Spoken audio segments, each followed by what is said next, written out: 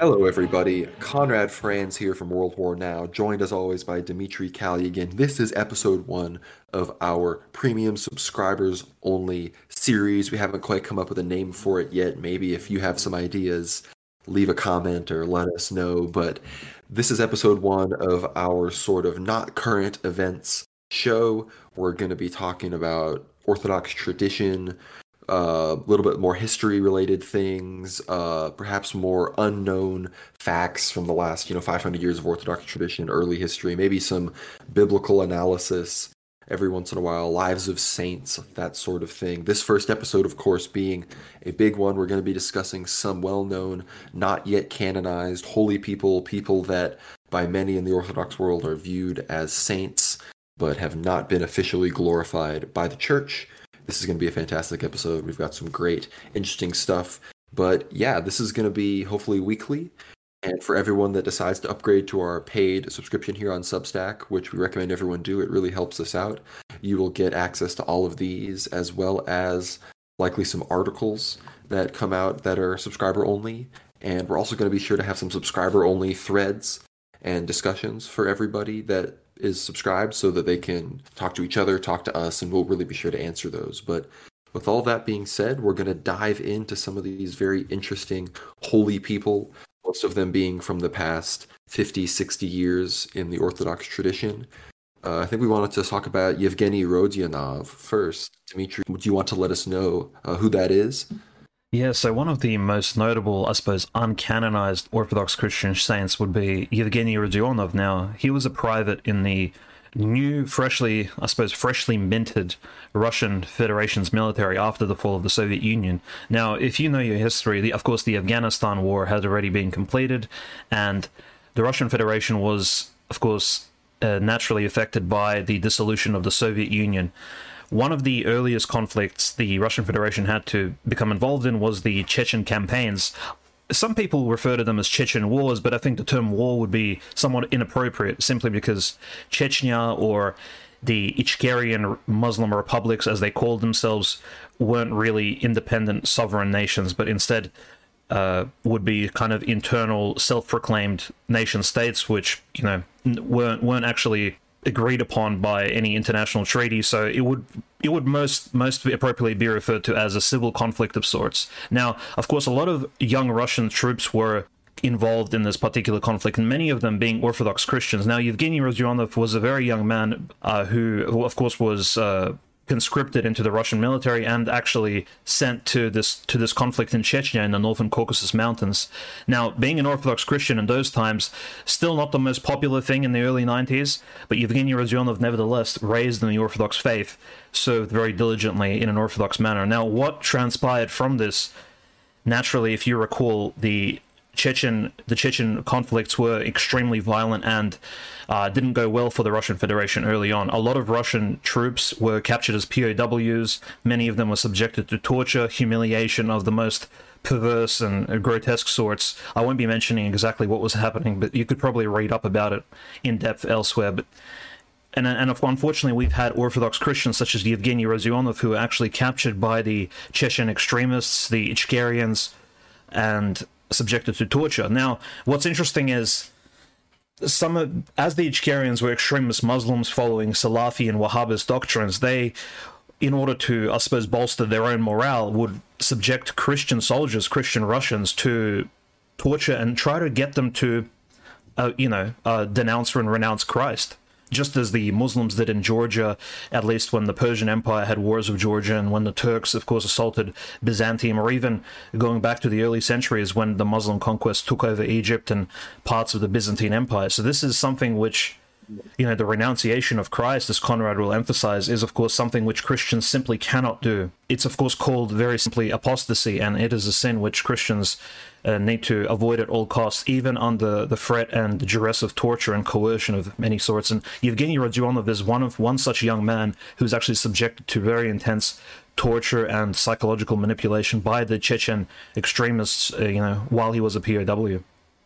No, it's he's widely venerated in a lot of parts of Russia, and unfortunately, for reasons, we're going to get into a broader discussion on kind of the process of canonization and certain historical realities and general facts in the church about how that occurs. But unfortunately, as we said, these are people that have not yet been canonized. But I believe he was asked directly, and this is recounted by multiple eyewitnesses, he was asked to remove the cross from around his neck, and ultimately he refused, and then his head was removed from his body.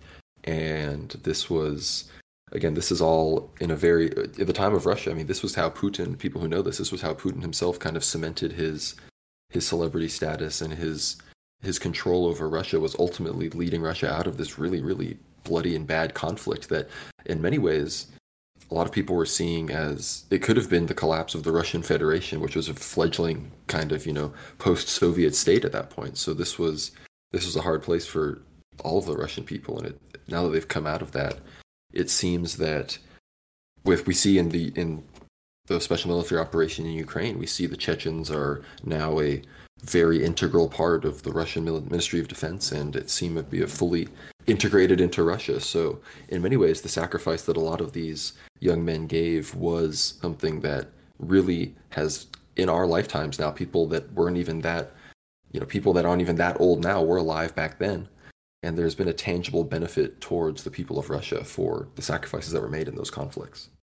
Yeah, that's right. And naturally, the issue with Yevgeny Rodionov's canonization or lack thereof would be, of course, as me and Conrad will emphasize, it's the fact that the Russian Federation is, in a lot of ways, a very multicultural state, and this multiculturalism is kind of inbuilt and ingrained into the social not just into the constitution, but also into how society perceives itself, especially after 1991. Not in a Soviet fashion, but in a more liberal Western fashion. For example, the Russian Empire, of course, as well as the Soviet Union, were always seen as multicultural nations which had many different peoples of many different faiths. Now, that didn't prevent the Russian Empire, for example, in actually announcing that they were, not strictly, but that Orthodoxy was its primary religion of the nation state, and that nobody else would be, of course, kind of bullied or harassed for their faith.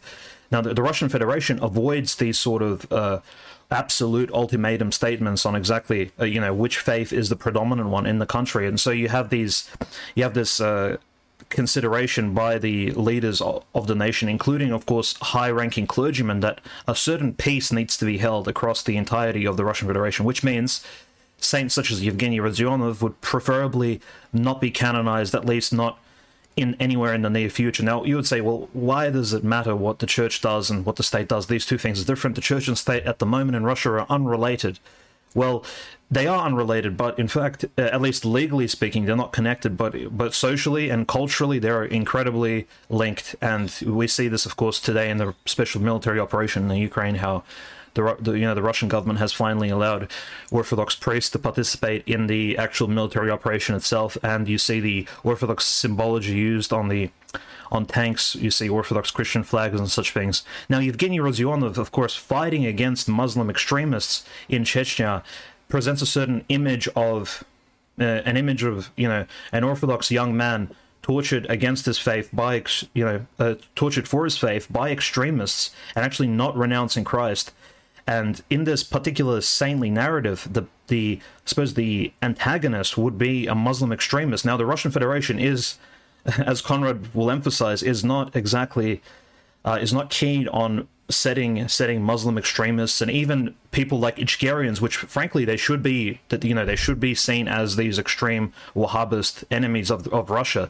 It's not particularly interested in actually presenting them as the main enemies, at least in the 90s, of the Russian people, and even of the Orthodox people, which is strange because they have caused so much damage to not just the Russian Federation, but also to all these Christians and their livelihoods. And Yevgeny Rodionov is simply one of these venerated victims of theirs.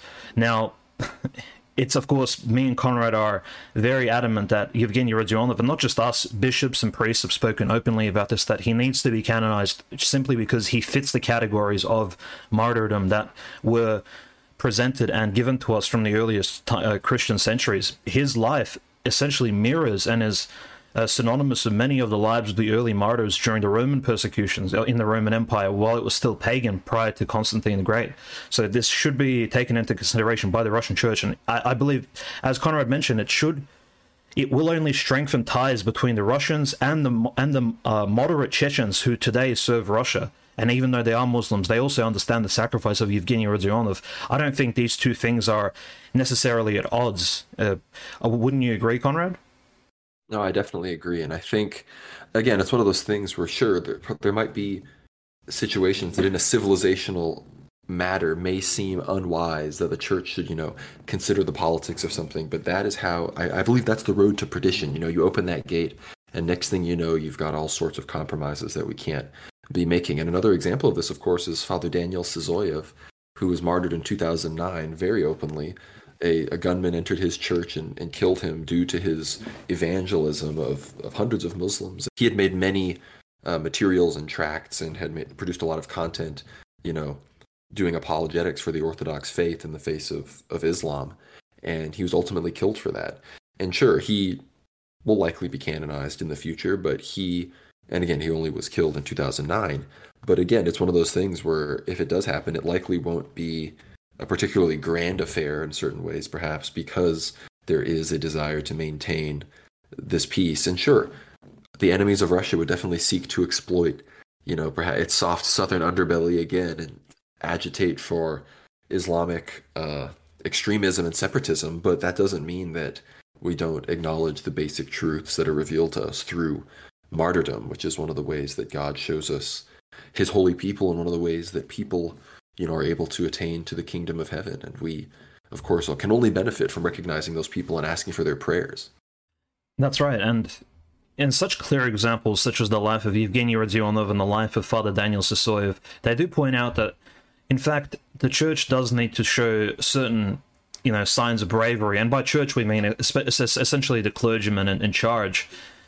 These lives show us that there really aren't any barriers towards canonization. And in fact, canonizations in an official sense, while veneration is organic and can be conducted by anyone for anyone, technically, at least anyone within the church, or in reasonable grounds, for example, one should not venerate people who aren't Christian, for example, and raise them up into like a status of sainthood. That would be inappropriate. But for Orthodox Christians who have passed away and who have led pious lives, veneration in a personal, organic sense is only normal and should actually take place. Now, we do that when we, of course, pray for some of our esteemed relatives who've passed away, or even relatives who require those prayers. That is a certain, in some way, perhaps not veneration, but it is related to that. Now, Yevgeny Rodionov and Father Daniel, they meet all the criteria for canonization. So for the church to actually move on this, the Russian, I suppose there needs to be a certain cultural push, or at least maybe somebody needs to really speak up about it.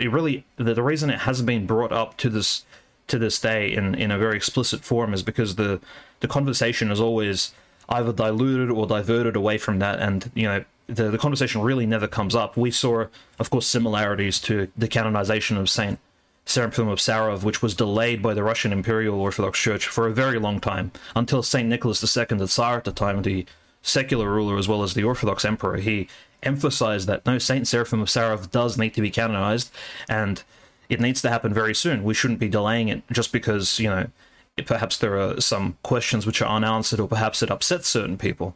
Now, the same was, of course, for the canonization of the Holy Romanov family, the royal martyrs who were killed by the Bolsheviks in 1918 in Russia. Now, these saints were canonized only 80 years after their passing, but their deaths, as well as their lives, were so pious, and they died in basically the same fashion as we see Yevgeny Rodionov and Father Daniel Sysoyev, as martyrs, as true Christian martyr saints.